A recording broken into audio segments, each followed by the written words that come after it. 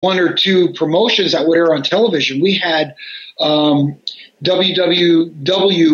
on television out of Buffalo affiliates. We got Maple Leaf Wrestling, which was Frank Tunney's old promotion as well. We used to get on one channel out of Barrie, Ontario, we used to get Stampede Wrestling. On Global TV, we used to get AWA Wrestling, International Wrestling from Montreal, and City TV.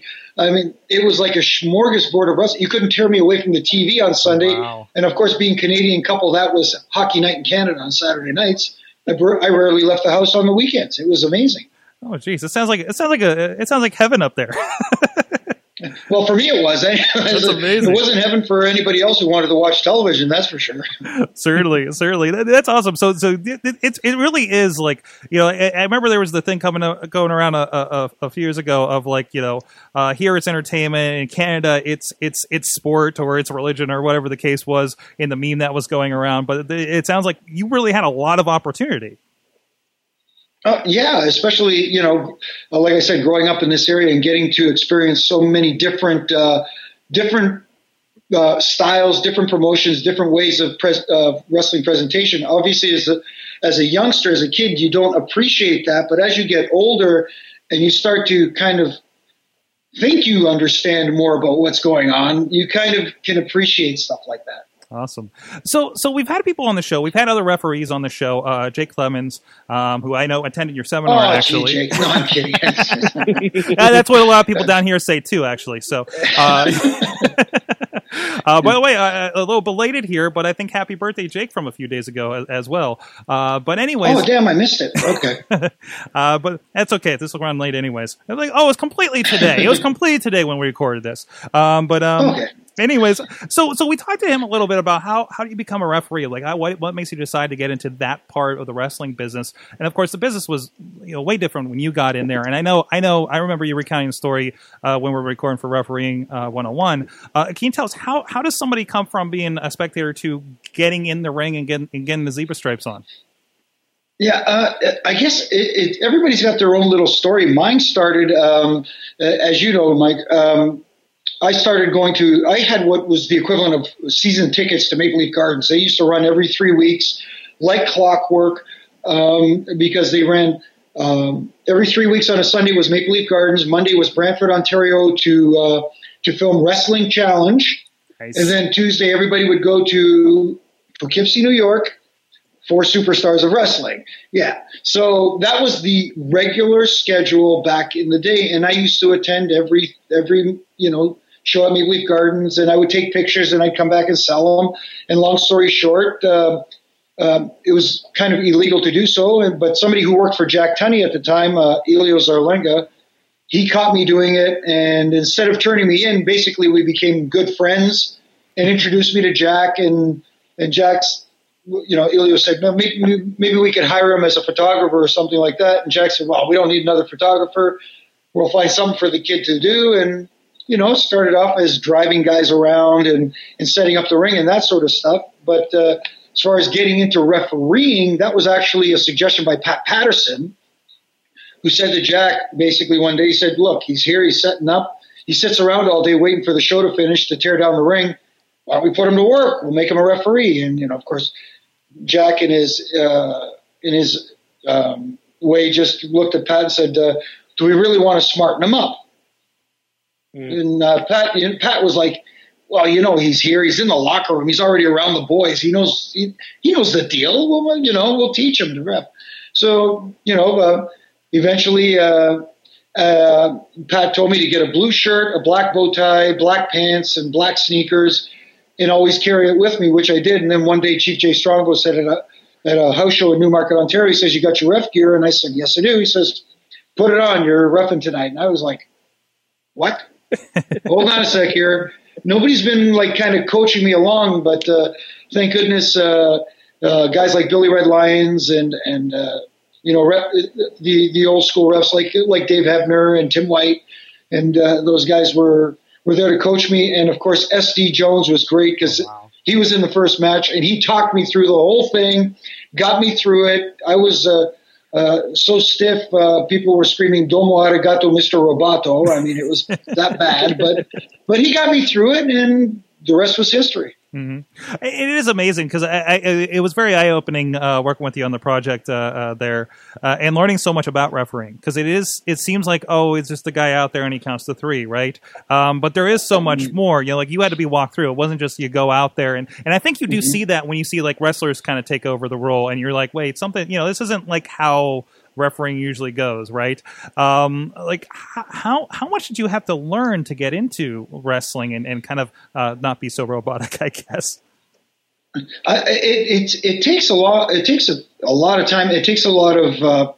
It's like anything else. It's repetition. It's getting experience. It's getting in there and getting comfortable with the guys you're working with. Getting comfortable with how you move, because you know. It may sound stupid, but I would watch my early matches on TV back because, you know, they taped them 3 weeks ahead of time. So, you know, I'd watch the match back and I'd look at myself and I said, man, I walk like a robot. It looks like there's something wrong with me or something like that, you know. I'm my own worst critic. So it's all a matter of gaining experience and just feeling comfortable. And the biggest thing is to stop thinking about it. You know, if you start thinking about, oh, why am I moving? How do I move? How do I, you know, do this? Once you start doing that, that's when it starts getting robotic, if you know what I mean. You just have to feel natural. And as I got older and started learning more and started understanding more the role of the referee, that's when I got more comfortable with how I worked in the ring. Never completely happy with it, always wanting to be better, because you're always learning in a business that keeps evolving. It changes all the time, so you can't be complacent with well, I got it, I know everything. No, you don't, because it's going to change tomorrow or next week. So that's the biggest thing. You're always learning and evolving, and you learn from everybody. You learn from the boys. You learn from the producers or the agents. You learn from the other refs. You have to have an open mind. And the biggest thing, like I said again, you can't think you know everything. Once you think you know everything, you might as well get out. Certainly. So, like, you know, you kind of got into this. You're around. You got into the ring. Did you have kind of thoughts to become a wrestler initially, or you just kind of wanted to be around everything? Probably a little column A and a little column B. Obviously, I wanted to definitely be around it in some capacity, doing anything, like I said, setting up the ring, driving the guys to and from events, that sort of thing. Obviously, it's in the back of your mind. You always wish, one day to be a superstar, to be a wrestler, to be, in the ring and performing in front of whatever, 10, 20, 70,000 people. That always crosses your mind.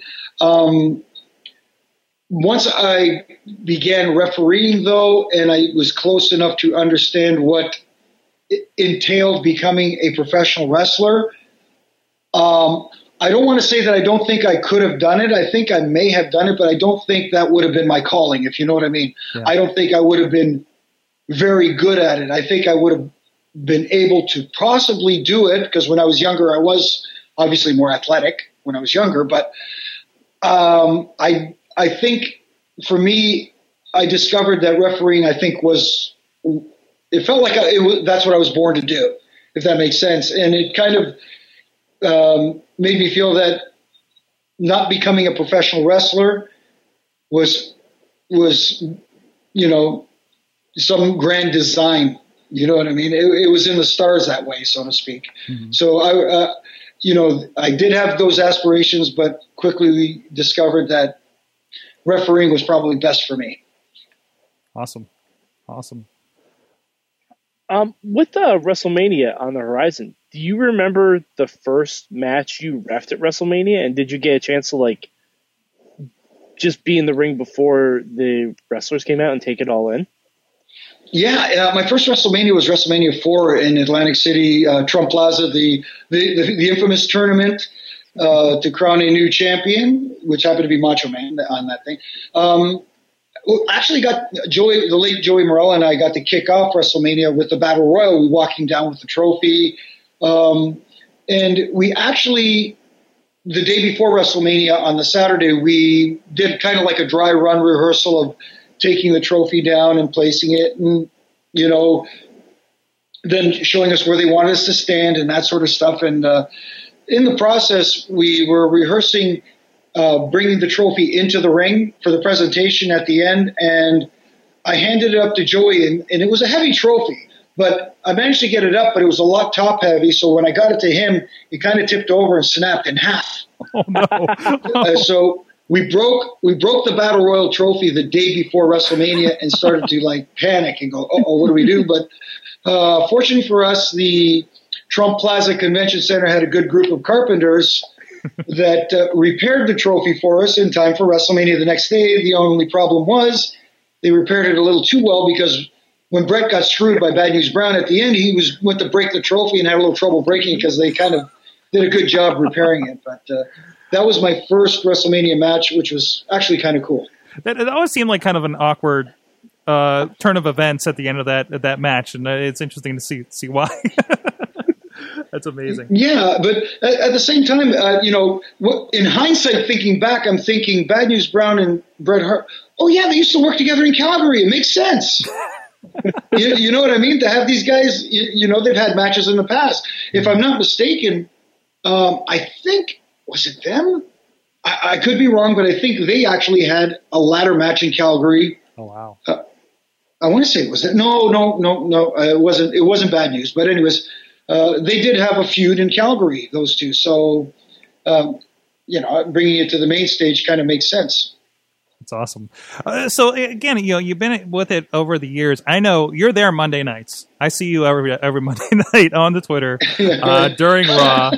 It's usually you and Lance Storm, and every once in a while Xbox seems to pop up. So you're still very involved in watching the show. I feel like a lot of guys kind of say, "Okay, I'm done with this. I don't even watch the stuff anymore." Is that just you can't get enough of it? Well, it's twofold. I'm still a huge fan. I love Bruno Sammartino told me when I first started, he said, I always remember this. He said to me, he goes, "Hey kid, you want some advice?" I said, "Are you kidding? Bruno Sammartino's offering me advice? Yeah, I'd love it." He says, "Get out." I said, "Get out of work, get out of the business, because once it's in your blood, it never leaves." And he's right, it doesn't. Mm-hmm. And along with being a huge fan of professional wrestling still to this day, and not just WWE, I like all forms and presentations of I'm going to say it here, sports entertainment. I don't care if you call it WWE, TNA, ROH, New Japan Pro Wrestling. It is sports entertainment. Real wrestling is in the Olympics and NCAA. But anyways, okay, I got that off my chest. But as well as that, up here in Canada, I'm also, I guess you could consider a wrestling analyst on a television show up here called Aftermath, which is on, if you're in Canada, it's on Sportsnet 360. And they air all the Canadian WWE programming in Canada that is not on the WWE network. So what we do is we have I guess you'd call it a post-game show after SmackDown, which airs in Canada on Wednesday nights, not Thursday. It's what I like to refer to as wrestling's version of The Talking Dead. So we just recap the week. We talk about what we liked and what we didn't like. And it's just a fun discussion about what is going on in WWE. That's it. And I also do some stuff with the Fight Network with my good friend John Pollock over there. And, we recap pay-per-views or special events or whatever they are labeled these days. And having fun and writing blogs and for websites and that sort of thing. And just still enjoying wrestling and actually making a living off of wrestling. So that's awesome. And the best of both worlds, and I get to be home every night. Until they drag you down here to Pittsburgh, right? Well, that's okay. I don't mind the odd road trip. It's just the weekly grind. Maybe not. Certainly. Yeah, we do something similar like that with the midweek war. We talk about basically every show that happens in the middle of the week, and we kind of compare them against each other. Have you ever had a chance to watch any of Lucha Underground? Not enough. Again, there's a different presentation of professional wrestling that will appeal to some, may not appeal to others. To be completely honest, it's not my favorite style, but I can appreciate it for what it is. It is shot in a different format. It is. I love the way they do their vignettes and their backstage stuff because it's very movie-esque. It's, you know what I mean? So it's different from what everybody else does. And right now it's a niche product. May not appeal to a greater audience, but yeah, I do. What I have seen of it, I do like. All right, excellent. Awesome. Yeah, we're always looking for like the next thing around in wrestling, and we think like Lucha Underground might be kind of like gearing toward that way with the vignettes and with like the intricate stories and stuff like that, like taking notes from shows like Breaking Bad and stuff like that and incorporating it into wrestling. Yeah, and the difference there too is that they're seasonal. Whereas, you get somebody like the WWE who has to do 52 weeks of original content, 365 days a year. That's hard, man. For all the criticism they get for their creative process and their booking decisions, try writing 52 weeks of live television. And not only that, it's 3 hours on Monday night, 2 hours of SmackDown. You've got main event. You've got superstars. You got all the network stuff that you got to take care of too. That's a chore. So, you got to give them credit for at least, getting a product out there that okay, it's not going to be a home run every week, but at least, they're putting stuff out there that's pretty good, I think. It's hard enough to put an hour podcast out every week for some of us. So yeah, exactly. There you go. Exactly. Just imagine that on the, and especially something like that. It's such a huge production. Whenever they roll into town, they're basically building their set every week or twice a week, actually. Sometimes 3 times a week, and all the logistics around it are just insane. Obviously, you're talking about the wrestling and everything. I know for me, I go to the wrestling shows and doing the production as I do. I watch the production on wrestling, and I know you comment a lot on refereeing these days as well. Like, are you? The question that always enters my mind when you're commenting on things on Monday nights on Twitter, can you? Is it like that thing that you're just utterly aware of because of your part in it, like I am about camera work? Or can you sit back and watch the wrestling without just noticing what that referee's doing, or is that a part of the whole package for you? You hit the nail on the head. It's part of the whole package because I've been there. It's almost second nature to notice, how the referees react to certain situations and how they handle certain situations. And most of the time, if it is a small critique on something a referee does, I try to do it tongue in cheek because it's, I don't like to point out miscues, and I try to have fun with it. And obviously, there have been others in the past who have taken umbrage with my tweeting. But hey, you know what? You're on national television. We're all not infallible. Everybody makes mistakes, and you have to let it roll off your back. Awesome. Mike, before we get to our closes, I want to see if you got one more question here for Mr. Korderas. Yeah. What was your favorite match that you've ever refereed? See, that's hard because I have to say that the WrestleMania 24 match with Edge versus The Undertaker in Orlando for the World Heavyweight Championship has got to be the. I mean, like, even for a referee, does it get bigger than the main event of a WrestleMania? And the thing that made that match special for me was the fact that both Edge and Undertaker requested that I referee that match, which was a huge honor because, people. I've been asked before that they say, "How would you like to be remembered in the wrestling business?" I said, the only thing I'd like to be remembered as a guy that the boys can count on, someone reliable, someone they never had to worry about. That if my name was beside theirs on the board as the referee for that match, that they didn't have to worry. Oh my goodness, now we got to worry about the referee as well. That they didn't have anything to worry about. That I would help them as best I can. You know what I mean? So that match would have to be number one. But there was a match on SmackDown a few years before that that would have to rank as 1B if I have to. I don't want to rank it as number 2. It's almost like WrestleMania match was 1A. This match was 1B. I did a match with Eddie Guerrero and Kurt Angle that stretched through like 3 segments of SmackDown, and it was in Chicago at the then Allstate Arena. Now it was the Rosemont Horizon. It was Allstate Arena. It just, when everything just feels right and everything just felt like it clicks. That's how that match was that night. It just felt right. And for someone like Eddie, who's like similar to myself, his own worst is as he was with his. So that would have to rank as 1B, as I said. But there's been tons of them. I can't. All for different reasons. There's some that just because of the great wrestling. There's some just because of the ha-ha that went on. It just had me laughing during the match, But definitely the WrestleMania and that Eddie Guerrero-Kurt Angle match. Awesome. From the chat room, I just want to get some mentions from the guys in there since they're asking. First of all, sure. Our buddy Matt Carlins, our friend in the mainstream media down here, works for the news station and helps us with a lot of the articles. He says, speaking of Aftermath you were talking about before, he just wants to say he missed your podcast you used to do with Orda Ocal. Yes, Arda, a.k.a. Kyle Edwards, and I. We used to...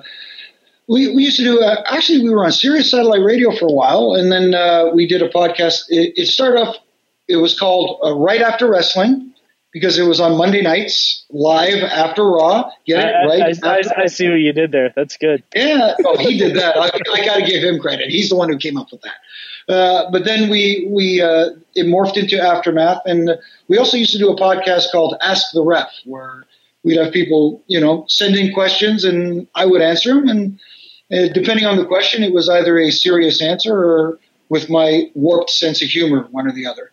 That's awesome.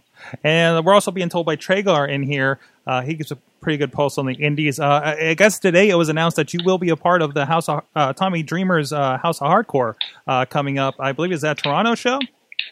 It's actually not far from Toronto. It's going to be in Niagara Falls, Ontario. Oh, nice. And I actually spoke to Tommy today, and I was fortunate enough to be a part of the House of Hardcore show that was in Toronto last July, was it? I don't want to screw up on the date, so I'll just say it was last summer. It was a lot of fun. It was great to see a lot of old friends too.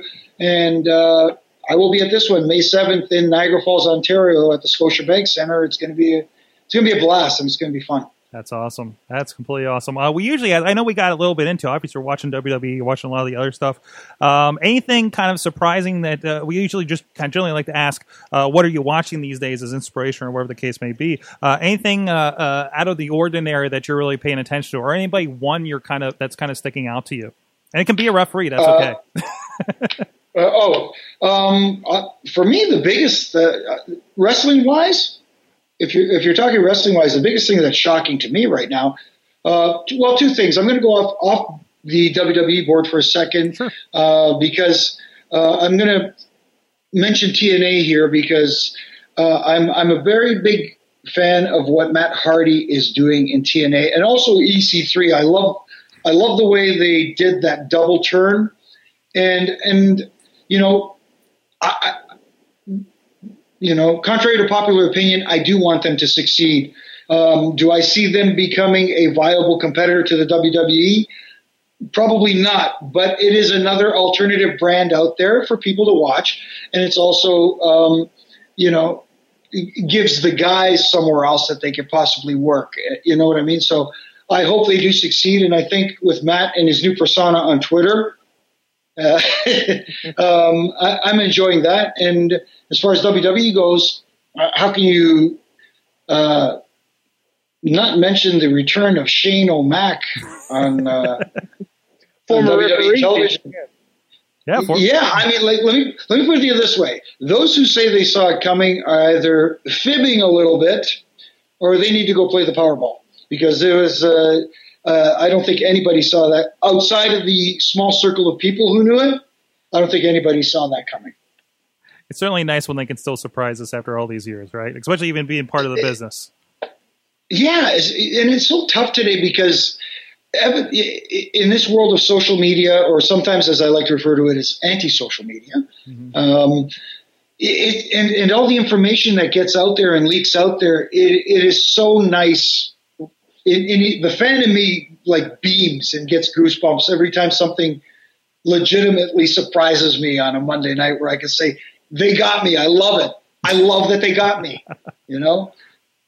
That's amazing. Let's see. I need to alter this last question because we usually ask what. Actually, you know what? I think I'm going to ask this the way we normally do because we usually ask, sure, what's the best and the worst thing about working in indie wrestling? And of course, you are doing a lot of these shows, like we mentioned, House of Hardcore. And I believe, if I'm not mistaken, you're working with Smash Wrestling as well, right?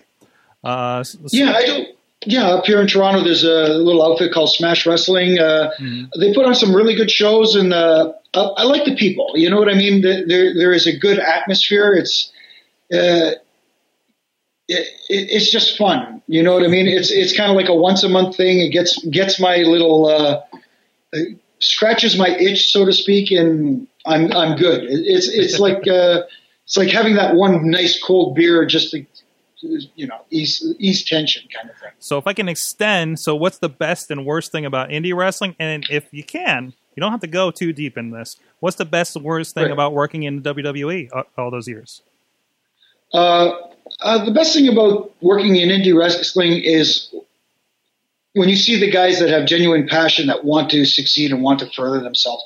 It is so cool, and it's really humbling that coming from the background I came from, that these young men and women would ask for my advice of all things, you know, like and for me that, like I said, it's very humbling, very flattering that they would ask me. What I don't like about indie wrestling is the cutthroat nature of competing indie promotions that are in the same region. It's like, it's worse than high school sometimes, and I hate to put it that way, but it is. It's just ridiculous, and if you know, look, guys, none of those promoters out there, you're not Vince McMahon. You're not going to make millions of dollars. The best thing you could all do is kind of work together and help each other out to make the best product possible for everybody out there, so that, you know, the fans can actually enjoy the show instead of, you know, having to deal with Gaga. But anyways, that's my thing. Best and worst thing for working with the WWE, I mean, look, I don't know. There's just too much good there. I mean, it's the number one company in the world. They treat you right. You know what I mean? There is, it's a cliche that they say where, you know, your road family is like your family. And obviously, you know, it's kind of cliques. Everybody has their own groups that they hang out with. But at the end of the day, when push comes to shove, everybody's got each other's back. And that's what I love about the WWE and, you know, pretty much wrestling in general. The thing I dislike most about the WWE is the travel schedule. It is hard. I mean, obviously, when you do it for 20 years, your body has adjusted, and it's kind of like, it's almost like walking with your eyes closed with your roller bag through the airport, dumping it on the baggage belt for X-ray. You know what I mean? It's kind of like you're just going through the motions now. You're taking out your wallet. You're throwing your laptop in there. But still, if there was a way that the future could come today and they could invent a damn transporter so people could like beam me to Houston, Scotty, or something like that for the next show, that would be fantastic. You know, but until then, you know, you got to do it the old-fashioned way. What can you say? Mind you, I'd probably be like Bones and complain that I don't want my atoms scattered all over the universe. Damn it, I'm a referee. Yeah, right? Damn it, I'm a referee, not a doctor. Awesome, man. I feel like I could probably talk to you about this stuff for hours. Hope to see you back in Pittsburgh sometime. So what's going on? I know you got a book. You mentioned the show, of course. You're coming up in a lot of promotions. What's going on? What can people check out with you these days? Yeah, well, to plug another person's website here, if I may, fellow Pittsburghian there, Justin LaBar, Chairshot Reality website. I write a weekly column for them. Comes out every Wednesday. Obviously, if you're up here in Canada, you can catch Aftermath Television on Sportsnet 360. It's 10 p.m. Wednesday nights after SmackDown. Usually replays on Friday as well. Same bat time, same bat channel. You can catch me and John Pollock on the Fight Network reviewing and previewing all sorts of pay-per-views for the WWE. And you can catch me on Twitter, where Monday nights and pay-per-views are loads of laughs. And as you can attest to, Michael, I do have a little fun on Monday nights. I tend to amuse myself a little bit. And also I have it might sound like bragging, but hey, I'm going to say it anyways. My personal Facebook page is maxed out. So I also have a Facebook fan page, which I post a whole bunch of wrestling related stuff. It's former WWE referee Jimmy Korderas, and you can hit me up there if you want. Awesome. Thank you so much for joining us, everybody. Go check them out. We can pick your brain a little bit on the Twitters too, right? So yeah.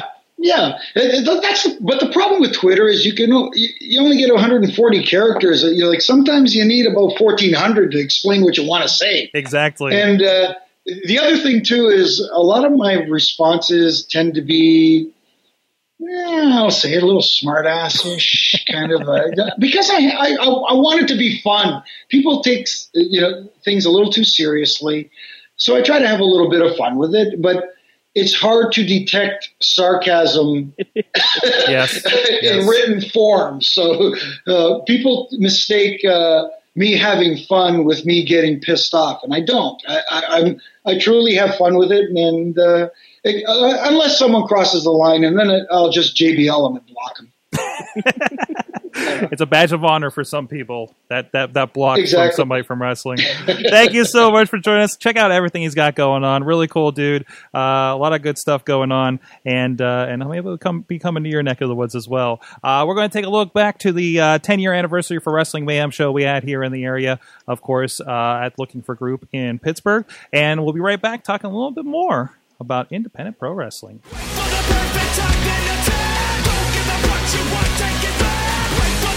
In my bulletin board that I have, there used to be this kid called Your Craps Week, and he invited me to watch the show. So I started watching it a little bit more and more and more until I got hooked, and eventually you started getting my money. So now I'm totally hooked.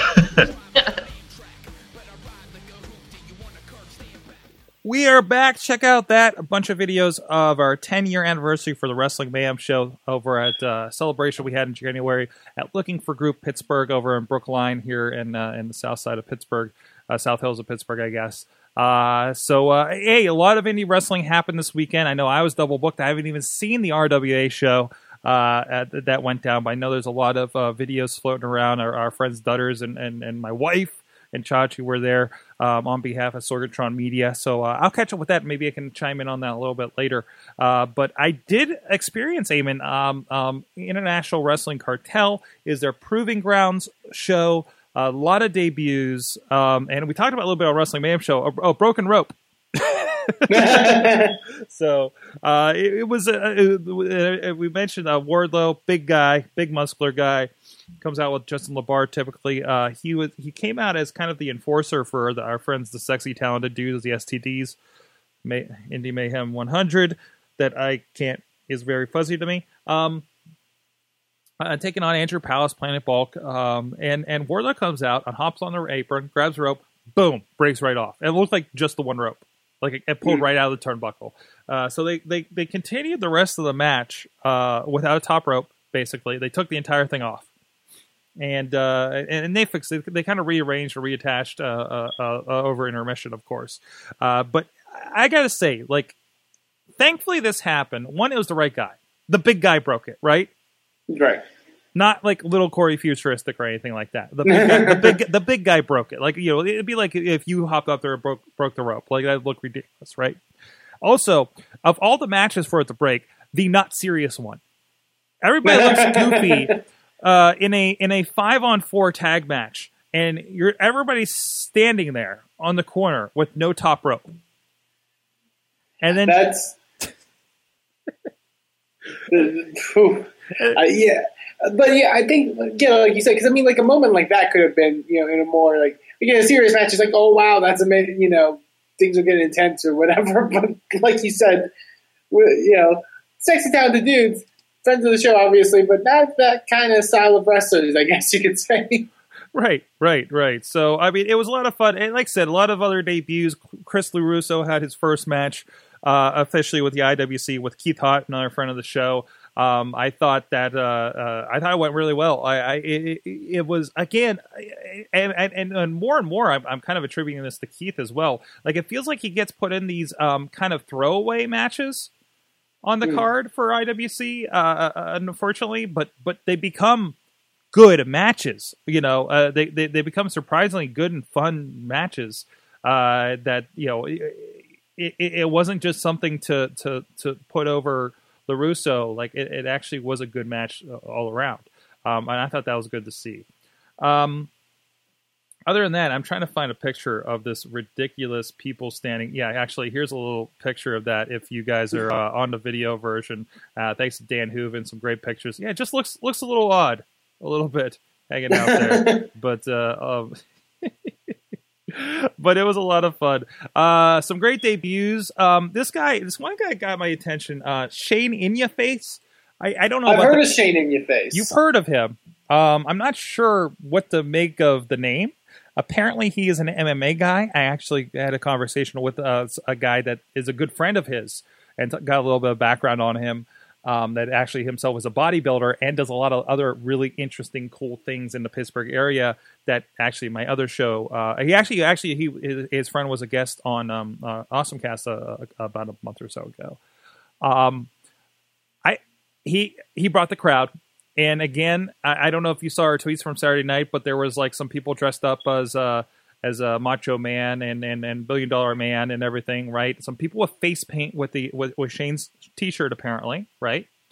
So again, he's had a career in MMA, and I guess he's had a bit of a brand around his career in MMA. Like he's had some at least lower level success. I don't know the entire history there, but I think he represented well. He had a match with Dylan Bostic, who's a great guy in his own right, a friend of the show, definitely a super indie champion and everything. I'm trying to. I had a great picture of him here a moment ago, but no, I think if anybody you would pick as probably being the person that's going to make the biggest impression, it's Shane. He attacks. He wrestles like an MMA guy. He came out with the most purpose. They did a lot with him that night. Him kind of teaming, helping out a little bit with Britt Baker. But again, he had a crowd there. He has people's attention. And if he works out, I think he's going to be a really good addition to this. I attribute it to even Britt last year at Proving Grounds. Like came out and boom, she looked like she belonged there, right? And you've seen like guys debut their first match in your time with Inspire and other promotions, right? And you're like, okay, yeah, here we go. Okay, he's a little okay, that didn't connect. Okay, that's not. It doesn't seem like he knows what to do here. It doesn't really flow as well, right? This seemed to go, and it could be just because he had a great guy to work with in Dylan. But I think there's a lot of promise there. So I think the new guy MVP of this show is definitely Shane In-Your-Face. Side note, we really want to try to convince the announcer to think it was Japanese, and in your face. Yeah, but that unfortunately didn't happen. Can't do that. Can't do that to poor Dave. But other than that, great fun night. The fraternity was awesome. Great to see Blue Collar Slaughterhouse back in the fold with IWC again in the tag team side of things. Really great main event match. Darren De Niro, friend of the show, against other friend of the show, the champion, Jimmy Nuts. Good show. They packed 300 people into this small gymnasium. Nice. A small gymnasium. It was fantastic. The crowd was on fire through most of the night. And this is a brand new venue. This is a brand new venue, an hour north of the city. And typically we're 45 minutes south of the city when we're doing the other shows with IWC. So for being a first time, awesome, completely awesome, and I hope we do come back up there. As much as I was really just dreading going that far out of town again for yet another show. No, I think it worked out very well. I think it worked out very, very, very well. So, Eamon, you had some wrestling this weekend as well. I did, Sword. It's a very interesting wrestling this weekend. Most definitely at Inspire Pro Wrestling, the company I'm involved with. We had our Faces of Vengeance event this past Sunday in Austin, Texas. And it was quite the event. I was very happy with what we were able to produce on that show. A lot of matches where I said on Twitter I was very hard pressed to come up with a match that I loved the most from that event because they were all really great and really delivered. A lot of good stuff. Our main event was Keith Lee, friend of the show, who you may have seen on social media if you follow Inspire Pro on social media or IndyWrestling.us that we can get to later, who moonsaulted up the top rope at one point. Hurricane Rana. If you've never seen Keith Lee before, you hadn't listened to our interview with him.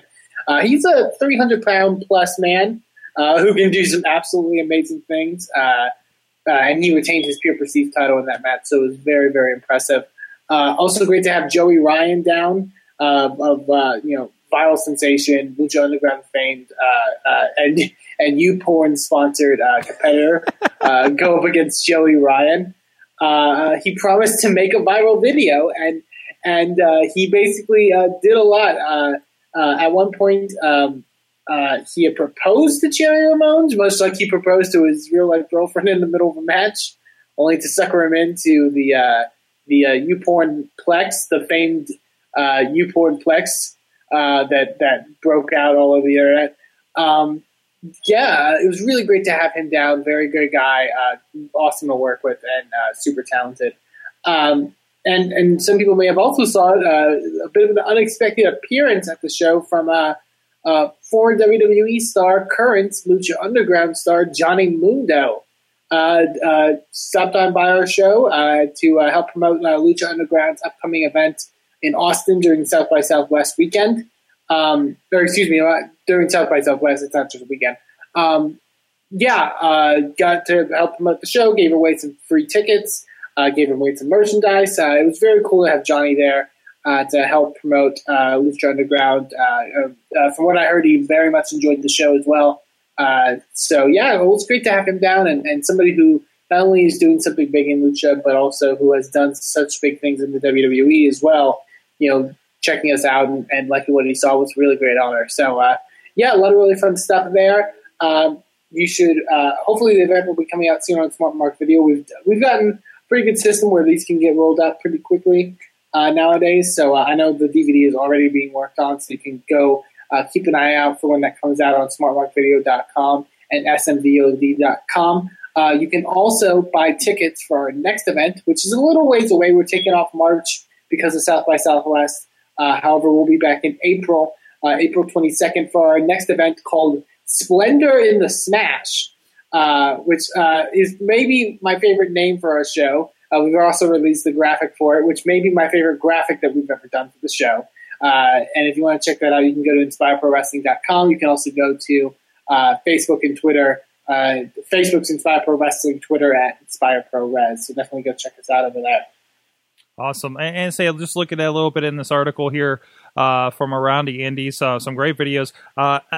Katie Dudas was actually manning our Indie Wrestling Twitter account and got a lot of video, actually, of the night over at RWA's crazy night. There was there were street fights, friends of the show like Memphis Mofo doing crazy stuff. There was a dog collar match between Ryan Rain and Ashton Amherst that got pretty crazy, and it looked like it was a pretty nutty night, and can't wait to get around to editing that. Unfortunately, we are stacked up pretty good with having to post-edit that and having to put out the IWC show as well. Look for both of those. I'm hoping to have both of those out to you by the end of the week at IndyWrestling.us. DVDs will probably be in about another week or so. So, Wow. So other than that, it feels like did the nexus of important things in indie wrestling happen around our shows? I see that Jade, Mia, is she just Jade everywhere? She's not Mia Yim? No, she's still going by Mia Yim. Okay. Places, yeah. I see she popped up at Shine over the weekend. A lot of stuff going there, taking on Kimber Lee. We had some stuff with Trevor Lee. Actually, what did he do? He won. Oh, he had I believe, if I'm not mistaken, competed in a close to 2-hour-long wrestling match. Mm-hmm. I think it was the final time was like an hour, 44 minutes, which I think may be one of the longest matches in indie wrestling that I can think of. Wow. And then on top of that, there was some posts going around like. So the big night, like I said, 300 people. They're saying for IWC up in Rural Valley, PA. This is a community center. This was in the middle of nowhere. Like I had trouble finding an open gas station afterwards. Okay, that's where that gives you an idea where we were. Okay, and then RWA once again setting another month-to-month record. I think they were officially sold out. Correct me in the chat room if you can. Wheels. Spectacular showings there. Indie wrestling has got an energy. They're putting butts in seats, and that's I think I've heard people say in the past 300's the target number for a lot of these promotions to make everything work, basically, right? But then you have Omega and Big Time Wrestling, who do shows all over the place. Big Time Wrestling, Omega is like Matt Hardy, the Hardy Boys promotion as well, and they packed in 4,000 people in Raleigh, North Carolina. Holy crap! This is I can't believe this is an indie show. It's unbelievable. It's absolutely unbelievable. The alternatives, the true alternatives of pro wrestling are out there and alive and well, and it's awesome. You guys, I'm sure, had a great showing up there with Inspire as well. You guys usually do, packing that place.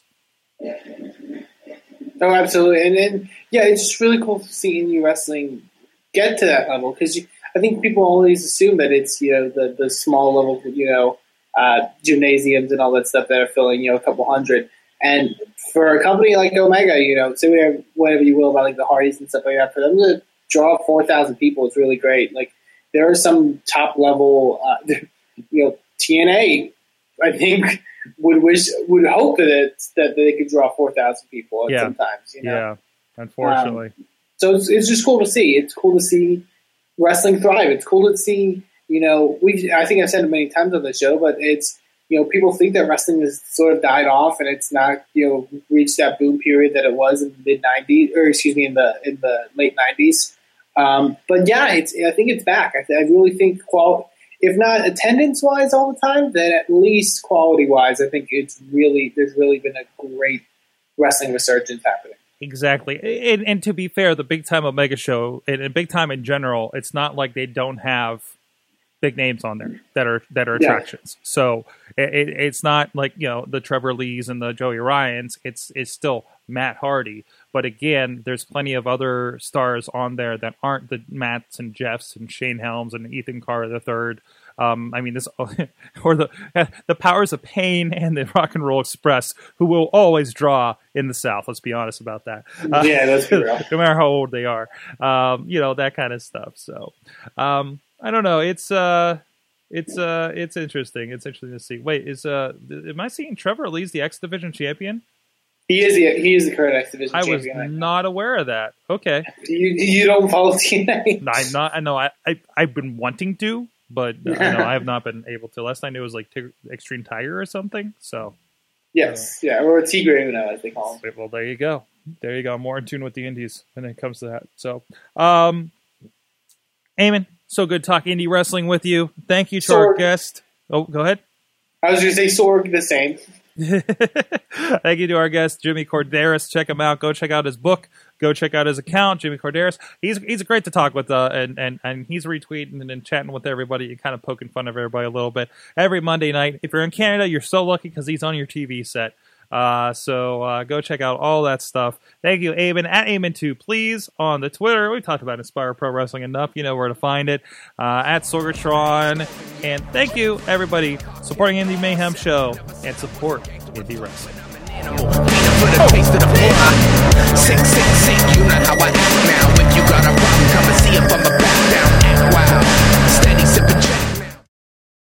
Show is a member of the Sorgatron Media Podcast Network. Find out more at sorgatronmedia.com.